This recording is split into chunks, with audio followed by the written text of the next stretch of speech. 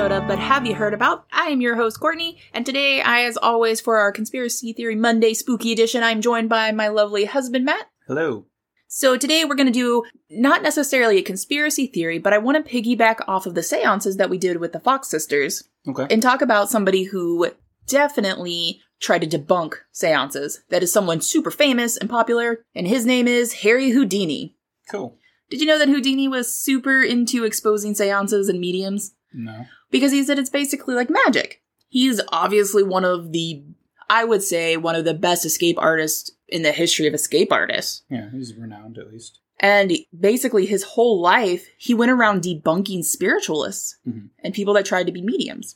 But there is actually a specific case that I kind of want to talk about, and his friendship that he had that definitely soured after he was like, yeah, no, you're all lying. So just some background for those that are not as familiar with Harry Houdini. He was born Eric Weiss in 1874 in Hungary, and obviously he is best known for his escaped acts, but he was also a staunch debunker of spiritualism. Wait, his name's not even Harry? His stage name is Harry Houdini, and when he got married, his wife changed her name to Bess Houdini. So, the friendship that I want to kind of highlight would be the one with Sir Arthur Conan Doyle. Do you know who that is? Conan Doyle sounds familiar. Right? It should sound familiar because he was the inventor of the most logical fictional character, Sherlock Holmes. Oh, yeah, there you go. But he was a huge believer in mysticisms, or things like that are seances, and he believed that his son Kingsley, who died of war wounds after World War I, was able to reach out to him through a seance. He swore that there was contact made. Like we talked with the Fox sisters, after the Civil War, people were very much like, I want to talk to my loved ones that passed away. Right. The Great War, World War I, of course people in Europe were like, hell yeah, let's talk to our dead relatives. Well, Harry Houdini and Sir Arthur Conan Doyle were pen pals. Harry Houdini happened to go to England to go perform some shows, and Sir Arthur Conan Doyle was like, hey, why don't you come over for lunch? We have lunch around 1. Just come over, see what's up, and we'll just have lunch. So, on April 14th, 1920, Houdini dined with Conan Doyle, his wife Jean, and their 3 children. And basically, Houdini entertained the children with his magic tricks. Right. And then they had lunch. And because Houdini is a nice, wonderful guest, he did not staunchly say, your seances and this mysticism that you're talking about is baloney. Yeah. Yeah. I mean, if you're a good house guest, you're not going to do that.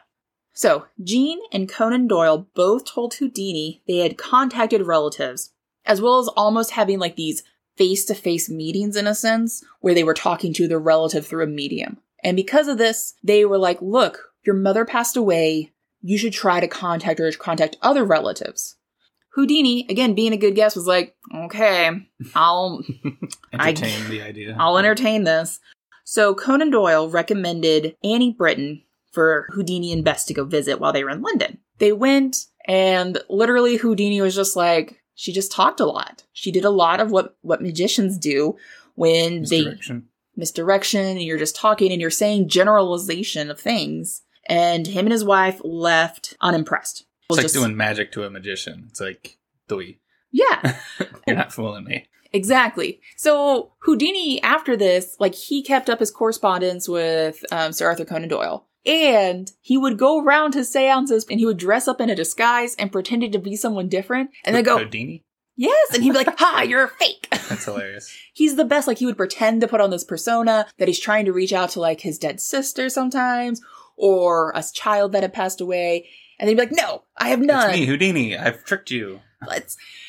And I find it hilarious because everything I just said was bullshit, and you believed it. Yeah, so he just had fun with it. I mean, that's one way of doing it, which is hysterical. You know, I'm not going to try to debate with these idiots. And call them out in the best way possible by exposing them. During their thing, yeah, exactly. Just like a magician would, not that a magician would, but a magician could call out another magician. Oh, yeah, well, there's a magician's code. Yeah. But they're doing it for the fact of entertaining people, not to...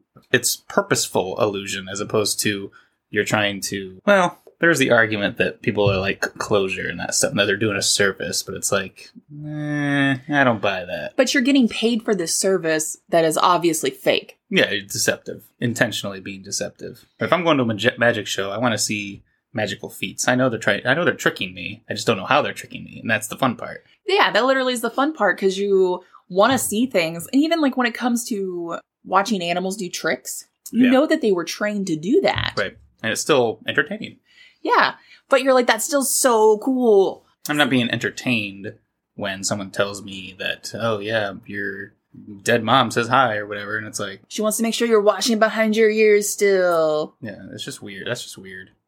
But it's also weird when someone that's passed is also going to casually come back and be like, oh, hey, you might die early on in your life. Like, how do you know that? You're supposed to be in quote-unquote heaven.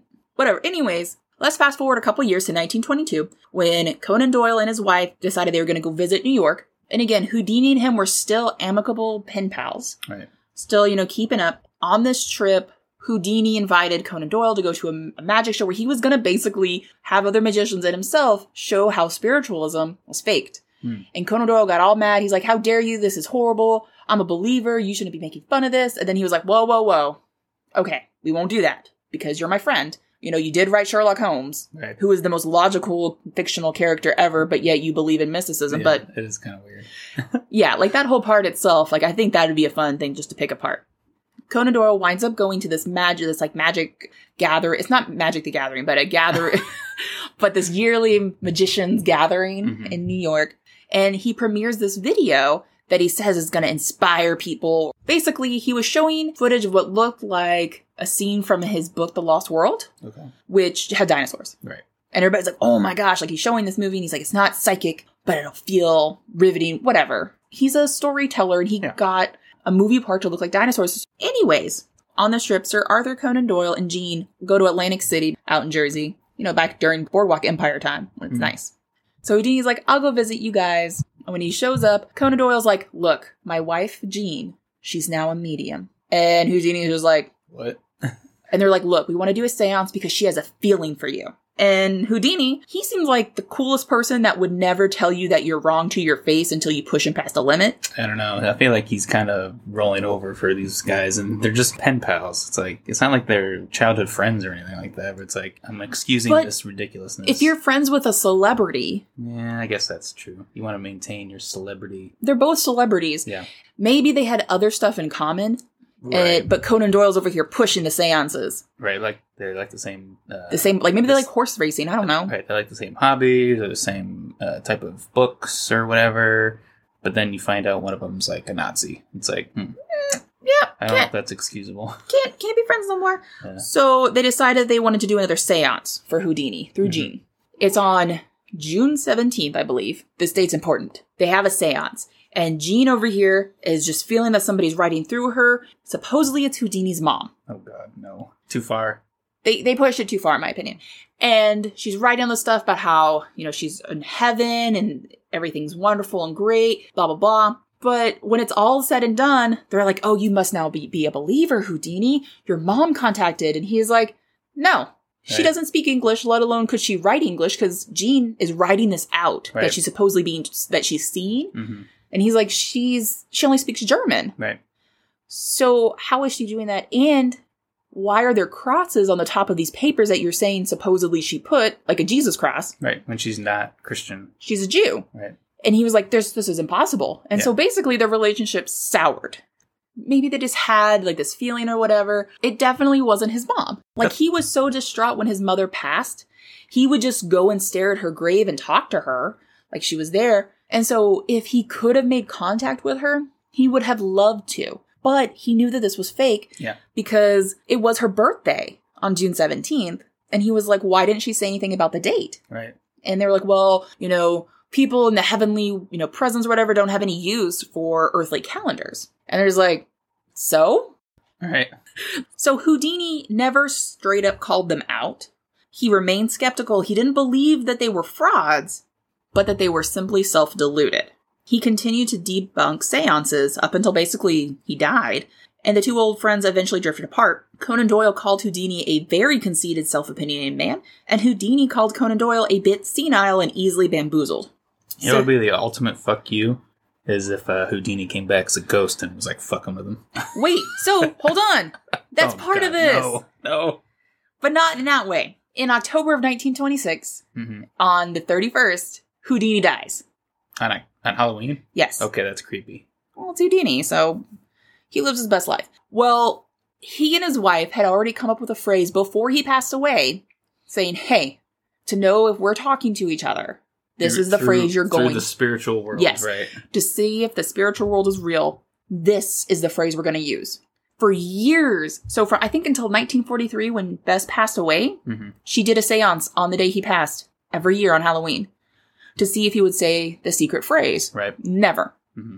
Well, Sir Arthur Conan Doyle, over here after Houdini died, 4 years after the whole seance that didn't go well in Atlantic City. With the mom.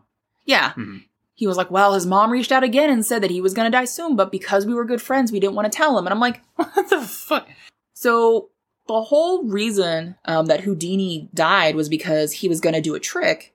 Well, a college student said, hey, if somebody hits you in the stomach, you can take any punch. And Houdini's like, yeah. But before Houdini could brace himself, this college kid, just sucker punches him in the gut. Because people are dicks. Yeah, what a dick. Basically, Houdini never doesn't go on stage. He always goes on. The show must go on. Houdini is like the ultimate showman. And because of his performance, he went on that night, and he should not have on the 31st. And he should have gone to a hospital.